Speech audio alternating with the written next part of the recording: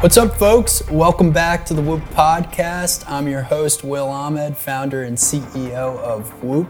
We have a great guest today, Sloane Stephens, the incredibly talented professional tennis player and person.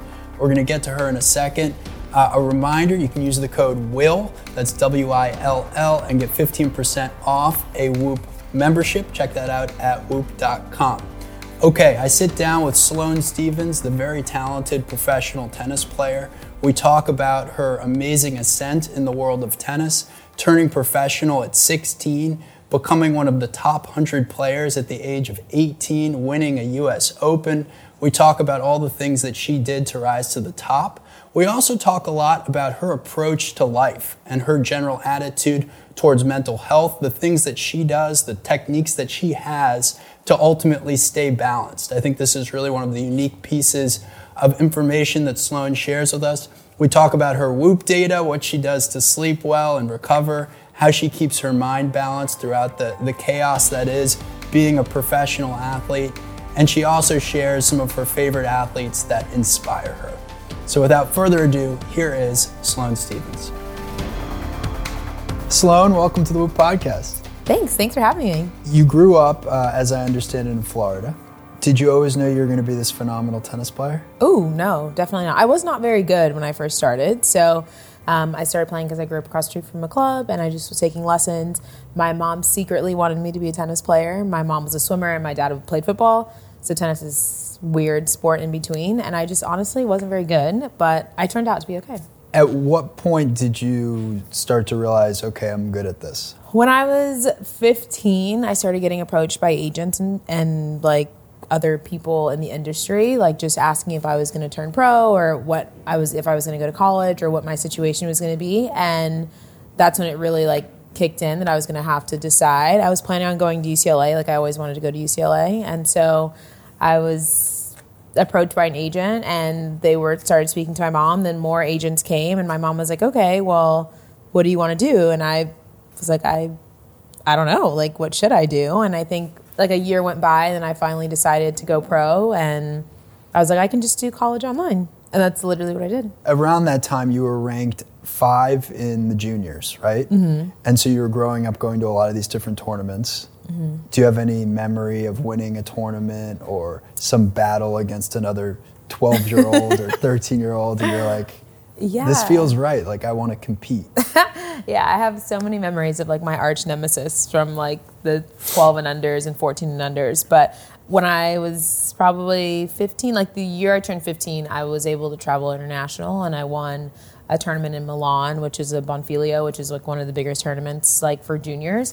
And I made the semifinals of the French Open. So I went on like a good little run there and I was able to play Wimbledon. I won 3 double slams. It was a good experience. I'd say my junior career was a good experience because I didn't travel until late into like my junior career. And then I got to a high enough ranking where I was able to get into other pro tournaments. So I kind of had like a good transition. And when I decided to go pro, I was like in a good spot. But I had so many great memories. Like I traveled with my family, my grandparents came, like my mom, my brother, like everyone was like involved in my tennis life, like especially my junior life. And so, yeah, it was fun. I honestly like had the best time and I felt like I was able to enjoy it. And it seems like you didn't feel some overwhelming pressure. You know, I've talked to other athletes and, you know, they did feel some level of pressure in those early stages. For you, it sounds more carefree, more fun. Yeah, and I think that was because I wasn't the best in my age group when I was young. Like in the 12s, I wasn't number 1 in the country. 14s, I wasn't number 1 in the country. Like I didn't have the pressure because I just wasn't that good. Like I don't think it's because I wasn't that good. I just didn't. Although 5 is right there for a junior, yeah. Right? Like that's the thing. Like I was probably 100, and then I won the really big tournament, which is one of the biggest tournaments, and I semifinaled a Grand Slam, a Junior Slam. So then my ranking shot up, but before that, I was still playing kind of like the smaller like ITFs and stuff. So my ranking, I didn't have the pressure of like number 5 junior in the world. Like that only happened like the last like 2 years of my junior career, so I wasn't really that stressed out about it. Where I think other people like being number 1 in like the Little Mo and the 10 and unders and the 8 and unders, like I barely started playing tennis, so I didn't feel a lot of the pressure that a lot of the other kids did, and I just did it for fun. So I don't think going into it, I never was like, I'm for sure going to be like an amazing pro. Like I was like, oh, I'm going to go to college. It's going to be so fun. Like parties, yay. So you decided you're going to go pro. How old are you? I was 16. And is that a nerve-wracking decision? No, it wasn't. Like I literally was like, okay, well, I'm going to go for it. I'm going to try it. And I just decided, I had already homeschooled all of high school. So I graduated early and I just was like, okay, I'm going to go for it. My mom had saved up for my college. I had like a little college situation going on. So I was like, okay, I'll just do it online and see how it goes. And I turned pro and I did college online and that was it. Now, by the age of 18, I understand you were the youngest person ranked in the top 100. That could be true. I don't know. Well, that's kind of a big deal. But it seems like, again, these sorts of things didn't quite get to you. You kind of had this eye towards how much better can I be? I love playing tennis. This is fun. Yeah, definitely. I always felt like tennis was my vehicle. Like I don't know if I was like put on this earth to be like the number one tennis player in the world, to be the greatest tennis player ever. Like I just enjoy playing tennis, and like I feel like after I stop playing tennis, I'll have another career in something else. And like there's a lot of life to live. Like tennis careers are very short. You imagine retiring at 35 and then what do you do for the next like 60 years? Like what happens? And I think I've always just been like, there's so much more than being an athlete. And I feel like a lot of people, you know, when they are playing, they support so many people, and the pressure of like supporting your family and the pressure of being a role model and all of these things that come with being an athlete, it doesn't help your performance. Like it literally just stresses you out. Sure. And I think a lot of the times you can't control that because it's obviously a lot of outside things happening. But regardless of however tennis goes, like my mom still thinks I'm super cool, and like my family members still think I'm great and want to do like Color Me Mine and all kinds of weird stuff. So like I'm like, my life is good. Like tennis has been so good to me, but I still have a totally like different life to live after. Well, it strikes me that you have a very healthy attitude towards being a professional athlete. I've sat with athletes who talk about it differently in the sense that they do feel like it's their mission to be the best at that sport, and that's what drives them day in and day out. And I'm thinking of a conversation I had recently with Michael Phelps, and it was like this burning desire, and it was all he thought about, and it was overwhelming, frankly. And I think he would attribute it to part of the challenge he had with his own mental health later, is dealing with the fact that, okay, he is more than an athlete now and coming out of it. And so listening to you talk about sort of your own recognition of that even right now in the moment, I think is quite powerful. Yeah, I mean, I like it. I love playing tennis, and I think my only goal in tennis was to win a Grand Slam. I never wanted to be number one in the world. I never wanted to like win. If someone said, oh, you're only going to win one Grand Slam, you'll never win another tournament, I would have been like, great, that's awesome. So I think for me, winning the US Open, like I just wanted to know what that felt like. And it's not that I don't want to win it again or I want more. It's just that like that was the only thing I woke up and was like, I'm going to like work out today because I want to do that. I want to experience that. I want to feel that. I want like to be in the Hall of Fame or whatever it is. I have so much respect for people like Michael Phelps who wake up and are like, I have to do this. Like I want to win. Like I love that. Like I love that for you. But like I tried it and it stressed me out. I was like, oh my God, I'm So talk about trying it. When was that? I think like the beginning part of my, like from when I was probably 16, 17? Yeah, like you said, like when I got into the top 100 from like 18 probably till I broke my foot when I was like 24 to 2017. So like I tried it and I was just so stressed out with winning and like obsessed with winning, and like my ranking was like who I was as a person, and like those things don't like equal, it's not the same. And I feel like attaching those two things was like so stressful. It was terrible. And then I broke my foot and I couldn't play for 11 months. And I was like, okay, I'm just going to play, and like tennis, like it's how I make my living. Like who know, I didn't know if I was going to like come back and be the same. Like I had like a pretty big foot operation. So I was like, who knows? And then I played 5 tournaments and won the US Open. And I was like, okay, that was all I wanted to do. So that was cool. What was it like winning the US Open? What was that feeling? It was great. It was fun. Like it was overwhelming. It was not what I thought it was going to be. It was weird. Like I hadn't played in 11 months, so I hadn't done like any media. I hadn't done any like interviews. I was completely off the map, like off the grid completely. And then my world got flipped upside down, and I was like, this sucks. Like, I had so much work to do. I was so overwhelmed. Like, I literally just wanted to like sit on my couch and like FaceTime my friends. Like, oh my God, like with my trophy. Like, I was just like, okay. But there was so much work that had to be done after that I was like overwhelmed by like what was required of me. And I think at that point, I was just happy to be playing tennis again. I was excited to be playing tennis again, which I think after winning the US Open, I was able to continue to have good results because I was just like, okay, well, winning is fun. Like, let's keep doing it. And although I didn't win another Grand Slam, I got close. I made the finals of the French Open. Like, I was happy with that, but I didn't wake up every day being like, tennis is the only thing that matters to me. Did you feel a letdown after, getting to the top of that mountain and winning that thing? I don't know if it was a letdown, but it was definitely like, what now? Right. Like, I thought I was going to like win the US Open when I was 35 and be like, that was my last dying wish to like win a slam and then go off into the sunset. But then it happened when I was 25 and I was like, okay, what do I do for the next 5 years or 7 years of my career? However much longer I play, I have no idea. But like, I think that like question mark of like, okay, what happens now was definitely there. It seems like you're very conscious of how you feel at different stages in your career. And I think some athletes have been more vocal about that or less vocal about that. You've been someone who's talked openly about mental health, and here we are in Mental Health Month of May. What does mental health mean to you? Yeah, I think you have to take care of yourself. There's so many points, I think, especially as an athlete, someone who's active, who's traveling, who's away from home. Like, there's so many different aspects of taking care of yourself and like self-care and self-love and like just being aware of like what's happening to your mind and your body and like connecting all of those dots and connecting the pieces of like how you're feeling or how something may be making you feel or whatever. And I think controlling your environment and the things that you can control, like actually noticing and recognizing like you can do something about it, I think is important. There's been so much of the time where people are just like, you're an athlete, like just play your sport, do whatever you do. And I think now, obviously, there's been more talk about mental health and mental awareness and just being conscious of people around you, like your surroundings. And, someone else may be feeling something that is completely different to what you're feeling, but to be respectful of someone else's space and their situation or whatever they're going through. I think we've gotten, as athletes, it's playing tennis on our tour, we've gotten a lot better at it because we understand that we're traveling the world 40 weeks a year with the same girls, and some weeks are tougher than others, right? Some weeks are not ideal to be traveling around because you're like, this girl is nuts. Like, what is going on? And we've had a lot of those, but I think now we're in a place where it's like, hey guys, I'm not feeling great this week. I'm struggling. Like, don't mind me. Let me do my thing. And you'll say that to someone you're competing against. Yeah.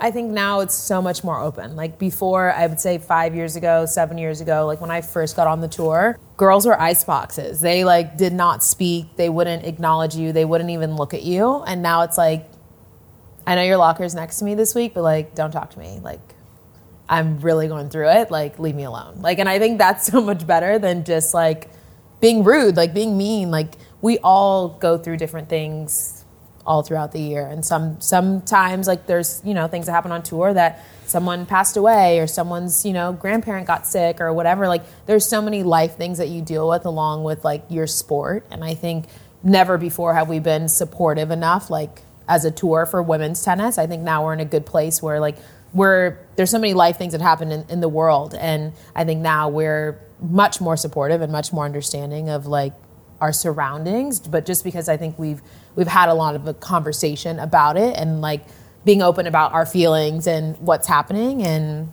I love it. I love talking about my feelings, which I know other people sometimes are not, but I'm like, look, like this is, Well, you have a very open way about you, it's refreshing. And many athletes keep things much closer to the chest, almost I think as a way to protect themselves. And I think it also gets harder when you reach that profile and your status as a professional athlete and you have fans and media, and And a healthy defense mechanism can be to be a little more closed off, right? It's like a protection. It's an extra layer. It's a buffer. It's your safety net. All of those things like that make you feel a little bit more comfortable. Like I think athletes are already a little bit uncomfortable, whether it's like just walking down the street and being recognized. Like a lot of those things. Like if someone comes up to me and like touches me, and I'm like, "Ooh, who are you?" Like thinking like that's someone I know. It's like no, it's not like my mom's like coworker. It's literally a random person that I don't know. Like I think a lot of the time, like dealing with that, like people don't understand. Like it's very stressful being an athlete. I think a lot of fans don't necessarily realize that you kind of have to put on your armor some days to go to work, right? Yeah, like it's not always like super chatty and fun. It's like each athlete deals with their focus or their concentration or their like get ready or whatever it is very differently, right? Like some people like complete silence. Some people like to like lay in a dark room. Some people like there's so many different things I know that people do that I'm like, whoa, like I couldn't do that. Some people have to eat 6 bananas and like whatever. Like that's just how they get ready, right? And I think as fans, no one's ever really seen what that like behind the scenes is like. So they just assume that it's always like, yay, like all happy. And we're like, no, like you're probably about to like bite your coach's head off. You're probably about to like hit your hitting partner because they're not doing what they're supposed to be doing. Like there's just so many things that people don't see, so they don't really understand like what that's like. And I think that is where the disconnect sometimes happens. And then they're like, she was so mean.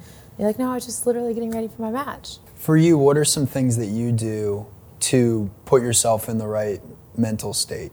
And let's start with the right mental state for just daily life. The one thing that like helps me in life is if before I go to bed, I'm actually in the bed for like an hour before I go to bed. Got it. Like I need a lot of time in the bed to like relax and like maybe watch TV, maybe play a game on my phone, like whatever it is. Like I need to like sit there and just... So your bed is kind of a sanctuary. Yes. But it's many beds across the world because I'm traveling so much. All beds are sanctuaries. So it's like all beds are sanctuaries, especially if you're feeling like overwhelmed, you're traveling, you're like there's so many things. I think the bed is where I found like, okay, I'm going to like get here and I'm just going to like relax. How about before a big match? Finals of the US Open, what did you do the morning of that match? I went to Starbucks and I remember that my login like wasn't working and I was texting my mom like, what is your Starbucks login? Like I want to get the points. Like it's not so letting me log in. This is a real life and moment. My mom was like across the street, like she was at the hotel still, and I was like, it's not letting me log in. And I walked and then I walked back. And my coach came to the room and he was like, oh, I've had your laundry for 2 weeks. I just wanted to drop it off. And then after he told me, he was like, I just felt like you were going to be so nervous. So I came to check on you. So I was like, okay, like, can you get out? Like, he hadn't come to my room the whole entire 2 weeks. I was like, why are you here? Like, he's like, oh, I had your laundry from 4 tournaments ago that he was like, I'm bringing to you. And I was like, this is weird, but okay. And I just was like literally in my room watching TV. I was watching the news. So you seem very happy-go-lucky. Like it was just sort of roll with it, see what happens. Yeah. Yeah, I mean, in a way, it's almost like because you've had mellow expectations for yourself at every ascent of your career, it's been exciting and stimulating. Yeah, it's been fun. Like I remember that U.S. Open, I played Venus Williams, which was super cool. I played her in the semifinals. It was 4 Americans in the semifinals of the U.S. Open, which was super cool. I played her, I won, we were in the room, my mom was in the room, I was eating my room service, and we were just talking, and they replay the highlights of the US Open on ESPN literally like all night long. So you wake up and you see it, and like it's just on the TV all the time.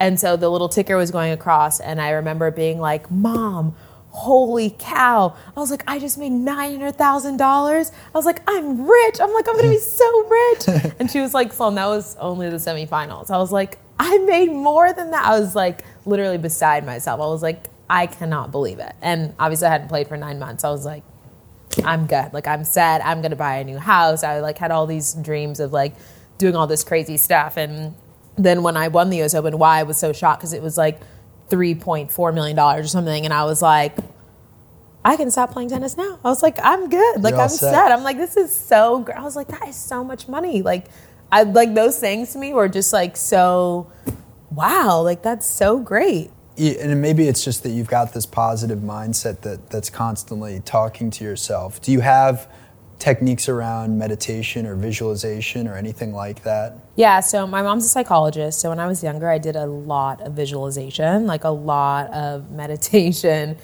I was like her little like test dummy, I guess. So we would like practice together, practice breathing techniques, like do all of that. And I think now, like, as I've gotten older, I use them a lot more in my regular life than I do like in my tennis life. Like I know like when I'm feeling overwhelmed, I'm like, okay, let's close the eyes. Let's try to get back to center, because I feel like in my tennis life, I can control a lot of the things and expectations that are around me, or like out of my zone, like my tennis world. Real life is where I feel like I struggle more with just things having to do a lot of different things, right? And be an adult and like have a life. I think everyone would say like as you get like whatever, I went to the eye doctor today and they're like, you have all these things wrong with you. You're blind as a bat. And I'm like, this is like adult life stuff. You know, it's like, it's well, real that also life. could affect your tennis, by the way.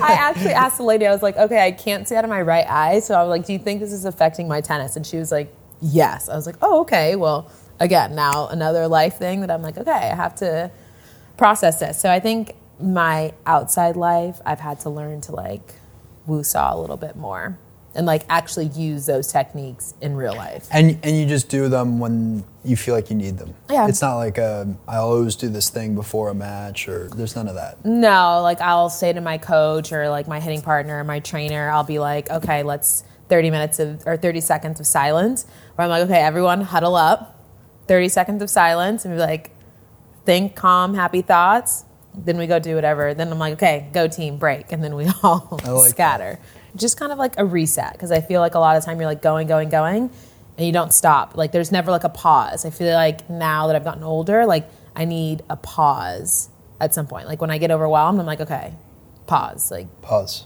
Let's figure it out. Do you ever do that between points? Like think to yourself, pause? Or are you just kind of in the... No, I think as I've gotten older and played and stuff, like I can recognize when I'm like going too fast, or like, so like in my tennis game, like that means like I'm playing the points fast, or like my rhythm of the points, or like my cadence is too fast, and I can be like, okay, slow down, like take a few more steps, a few more bounces, a few more this, a few more that, and like I kind of like can manipulate my pause just in a different way. Well, it doesn't surprise me that you learned how to take pause in your daily life, and then you figured out how to translate that to being a competitor. Yeah. How long have you been on Whoop? I've been on Whoop just over a year. And how do you use it? Every day. Talk a little bit about, okay, you've got this bedtime routine, for example. You like to be in bed an hour before bed. What are other things that you do to sleep better? I can't train after 5 p.m. I can play a match after 5 p.m., but I don't train after 5 p.m. Interesting. Yeah, like I don't get good recovery if I... work out too late, which I used to do a lot of, just because I just got used to doing like having 2 trainings a day, or, you know, trying to spread them out. Being in South Florida a lot, it's like, it's hard to recover if it's like super hot outside, whatever it is. So like I've noticed that if I train later, like the next day I'm affected. And then obviously the next day, until I have a day off, like I'm kind of like behind the 8 ball. So I try to not train past 5 p.m.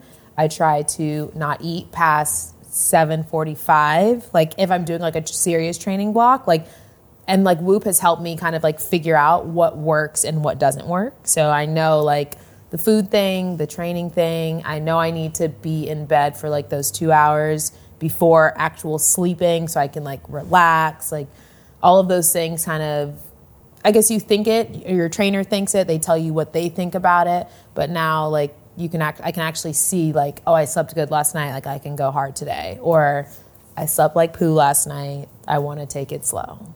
So I think having that is so helpful, just because I don't have to like whine to my coaches about what's happening. Like this is actually what's happening like with my body. You've got the objective data behind it. Yeah. In terms of things that you've seen boost your recovery, you talked about, you know, if you train too late in the day, that often could have a negative impact.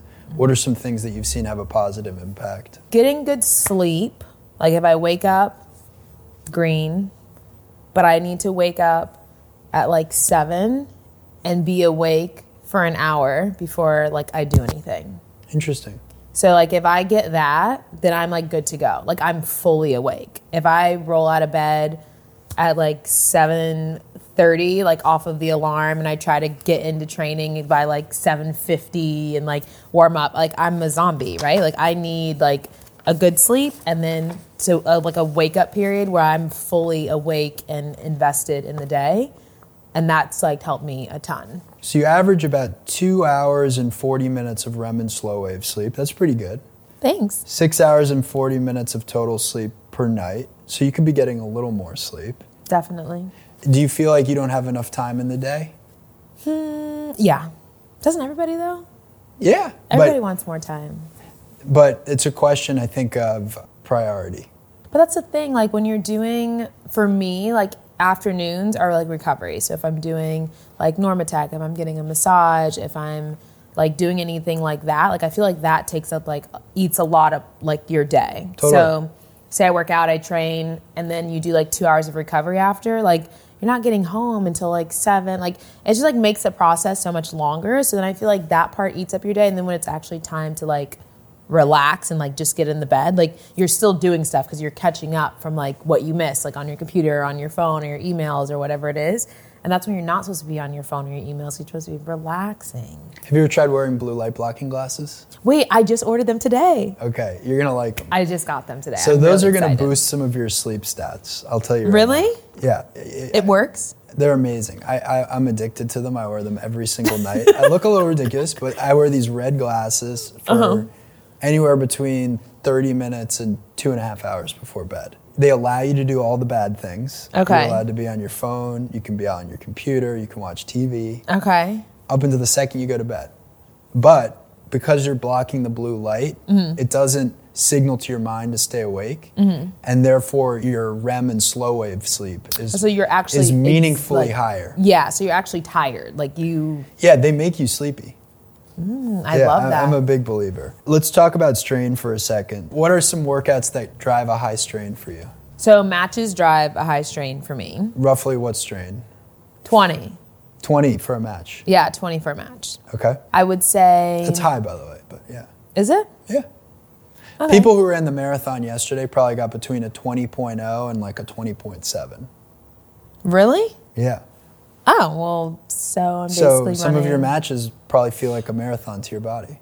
Wait, so am I like out of shape or am I? No, it could be that these are just hard matches. Yeah, no, they are hard matches. They are hard matches. So I would say a match is like 20. And then I would say training a good between 10 and 12 every Okay. session, which has been good. And sometimes you'll do 2 of those in a day. Yeah. And So you then- probably end up with like a 15 or a 17 yeah, it for doesn't. the day. Yeah, it doesn't accumulate to 20. So I would Right. say like if it's like 10 and 10, then I'm still I'm like at a 15 Yeah, or something 15, like yeah. that. And then I would say like now in this training block, I've done a ton of weights, so I'm not getting like the high strain. Like I'm getting the activity, but not like a super high strain because we're doing a lot more like lifting, like RDL, single leg stuff, like whatever, which it's kind of there, but you're calculating it in your head, right? So you know, like this morning I woke up, I was like, I'm so sore, I feel like I'm dying, but my strain says I'm okay. So I kind of have to like work that in. For where you are in your career, are you focused on strength training? Are you focused on flexibility? Are you focused on agility, your strokes? What takes you to the next level from a training standpoint, if anything? Got it. So like my tennis is my strokes, my technique, it's there. It's not changing. That's like that. I'm too old, to change anything. I will say a lot of injury prevention, just so I don't like pull a hammy or do anything that I shouldn't be doing.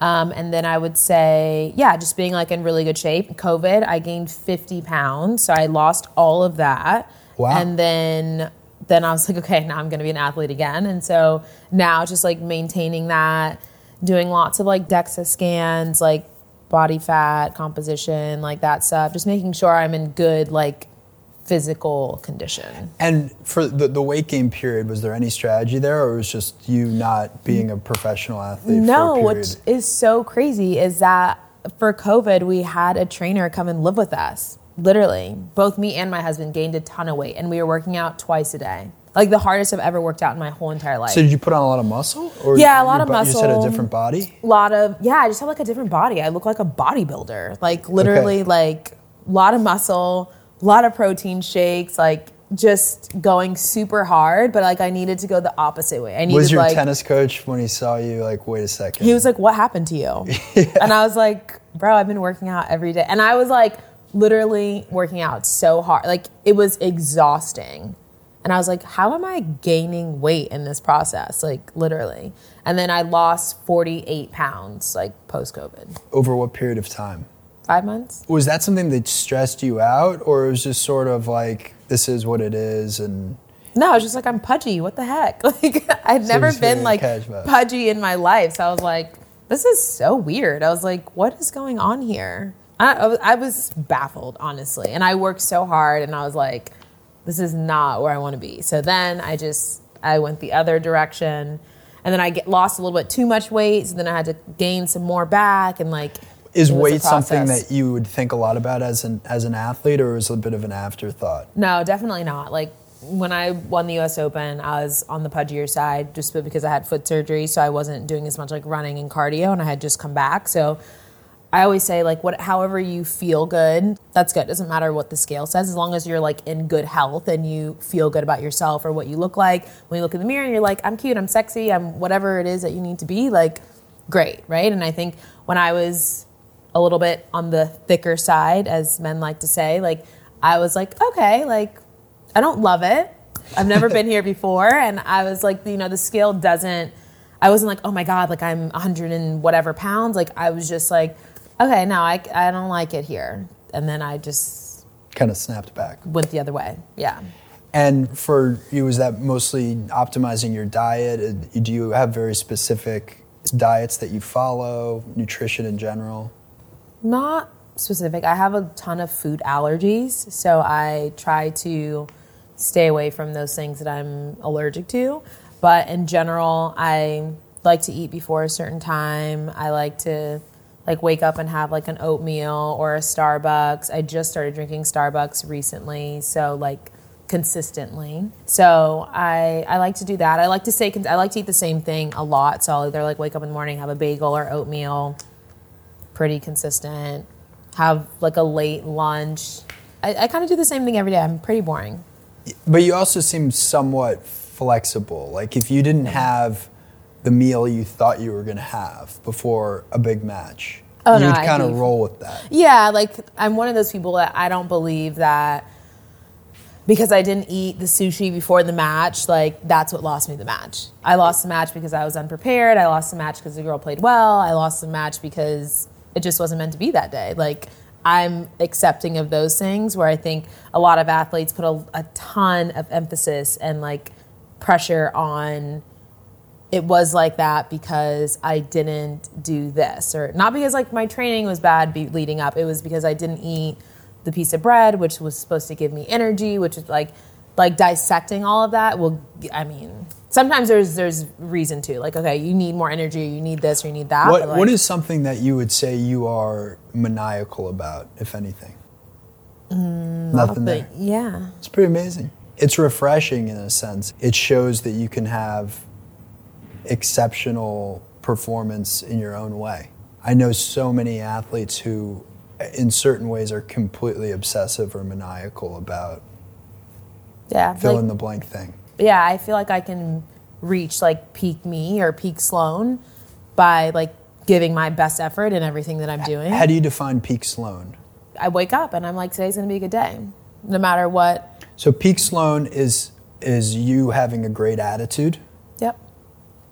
And just like being ready to take on whatever. Take on the world. Yeah, whatever's gonna happen today.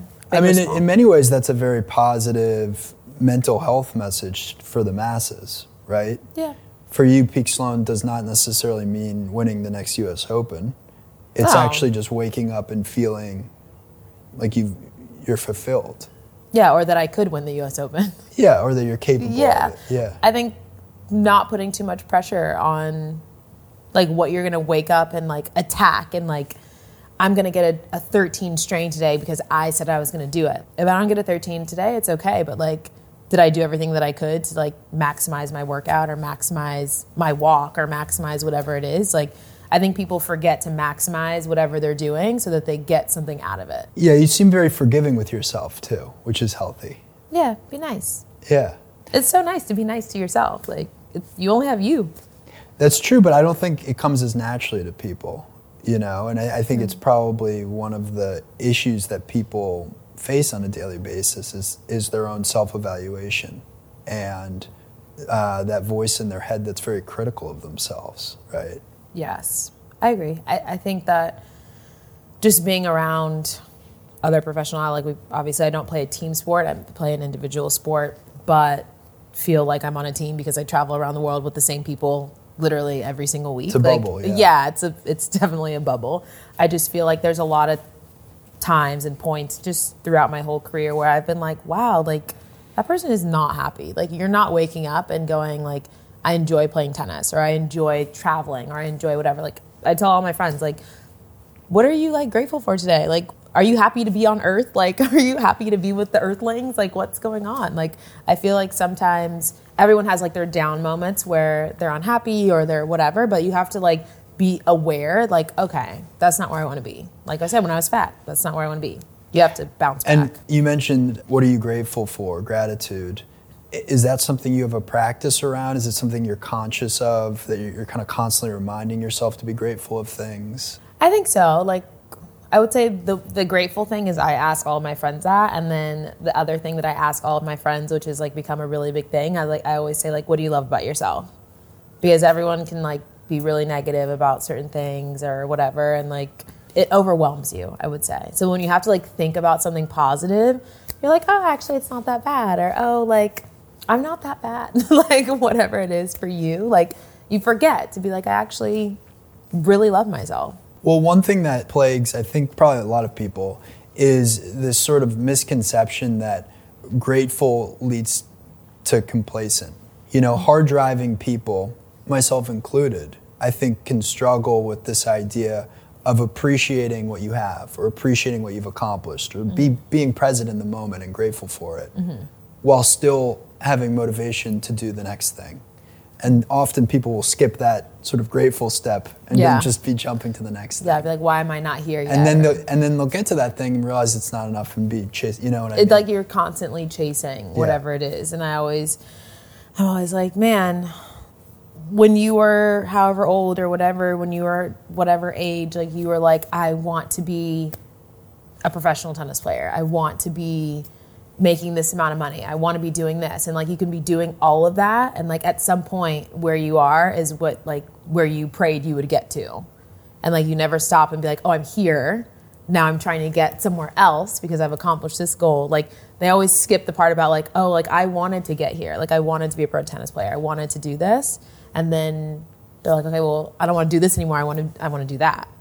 Did you find all of this mindset for yourself? Like, was this something your parents really sort of taught to you, siblings? Like, where did this understanding of, I would call it happiness, come from? I think my mom's a psychologist, so we kind of always just like speak about, you know, like happiness and trying to understand yourself. And like you said, I think a lot of people lack self-awareness and like just self-evaluation of like where you are in your life. And I've always been very vocal. I think it's something my mom just taught me, like when from young, just to like to speak about it, to have those conversations. And I think growing up, my grandparents are always like, spend the little extra money, like buy the purse, like do, you know what I mean? Like just be happy, like, you know, get the extra piece of cake. I've always just thought like, it's okay, that one piece of cake isn't going to kill me. 1 hour staying up late is not going to kill me. Like if it's what genuinely makes you happy and like helps you get up and be a better person, then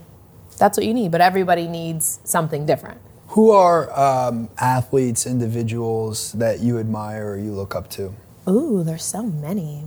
I really love LeBron because I just love that he like grew up in Ohio and like was a normal person and then became who he became. Obviously, I love Kobe. Like I think people who've like experienced crazy amounts of like greatness and success in their sport are just super cool because they're so interesting because like they were, when they were nothing or when they were like someone's son at 3 years old, like thinking like, wow, they're going to be this. Like, it's so cool. Like, I never would have grown up and been like, yeah, I'm for sure going to win the US Open and I'm going to be ranked number 3 in the world. And like all like, you never think that, right? So to look at someone's story and understand like where they came from, those people are super cool. Well, it's interesting you mentioned like Kobe Bryant, for example. Like, I bet if he were sitting in on a conversation like this, he would have said, no, like, I did know I was going to win all those championships. Like, I woke up every day knowing that, you know, and he actually would have had probably a different attitude in a way to how he talks about success than you. Yeah, definitely. But to me, I'm like, he's just super cool. Yeah, but you still admire it and still it's awesome. it. Like, I respect, like you said, like Michael Phelps, like, I respect that he, like, woke up with, like, a burning passion to be that. Yeah. I don't even, you can't even describe what that is. Like, you can't describe that mindset. Like, that's something that very few people have. Like, there's only one Michael Phelps. True.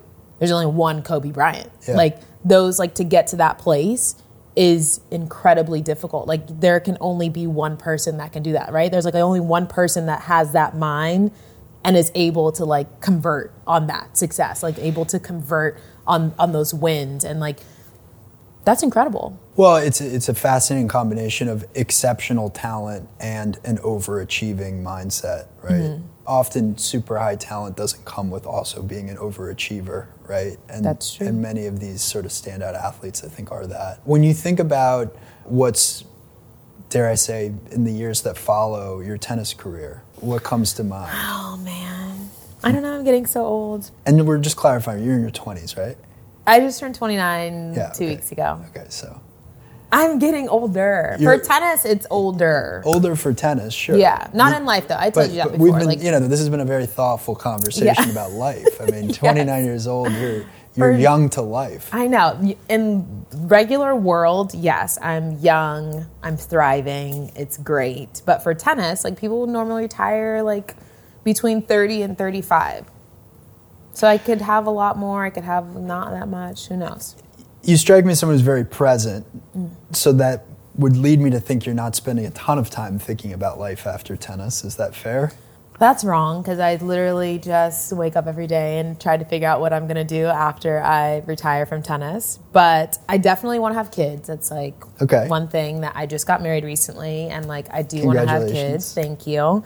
Not right now, but just life planning, having kids, doing things that I love to do. Like I love teaching tennis. I love working with my foundation. I love helping. Like I love so many different things. And I think tennis has afforded me the opportunity to see so many parts of the world and meet so many people. And I think narrowing in on what's most important to me and like what my passions are has been interesting.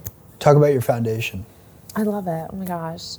So we're based in Compton, California. So we work with the school district. So we do high school, middle school, recess, tennis, and we're in all elementary school and middle schools in Compton. We've redone all the blacktops in all of the schools so the kids can play for recess. Obviously, they've taken like recess out of schools, which is terrible for the kids. So we've implemented tennis at recess, which has been really awesome. We have Saturday tennis. The kids are starting to play tournaments.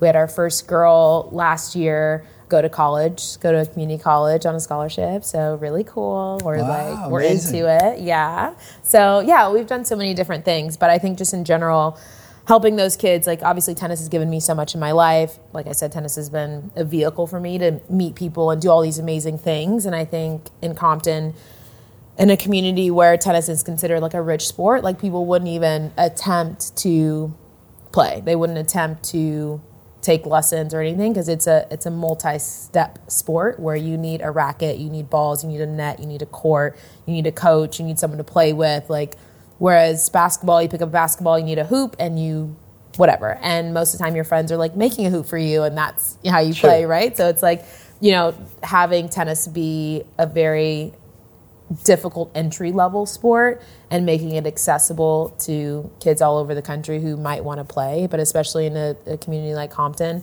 has just been one of my biggest passion projects just because I know there's so many like good athletes, there's so many families, there's so many kids that would love to play tennis. I just never had the opportunity. And if people wanted to learn more about your foundation or give back, how would they do that? It's just SloaneStevensFoundation.org. pretty simple. Everything's on the website. We do so much stuff. Like, we're on Instagram.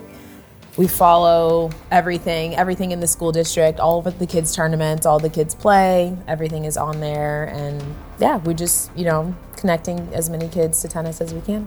Well, I think it's a great cause, and I also have really enjoyed this conversation. It's amazing hearing your attitude towards life and everything beyond just tennis. And I think it's very refreshing, and it's needed in kind of this moment of, as I think society comes out of what's been a terrible global pandemic, and there's some mental healing that's going to need to come with that. And I think a lot of people are going to, be looking for powerful voices, and I think you're one of them. Thank you.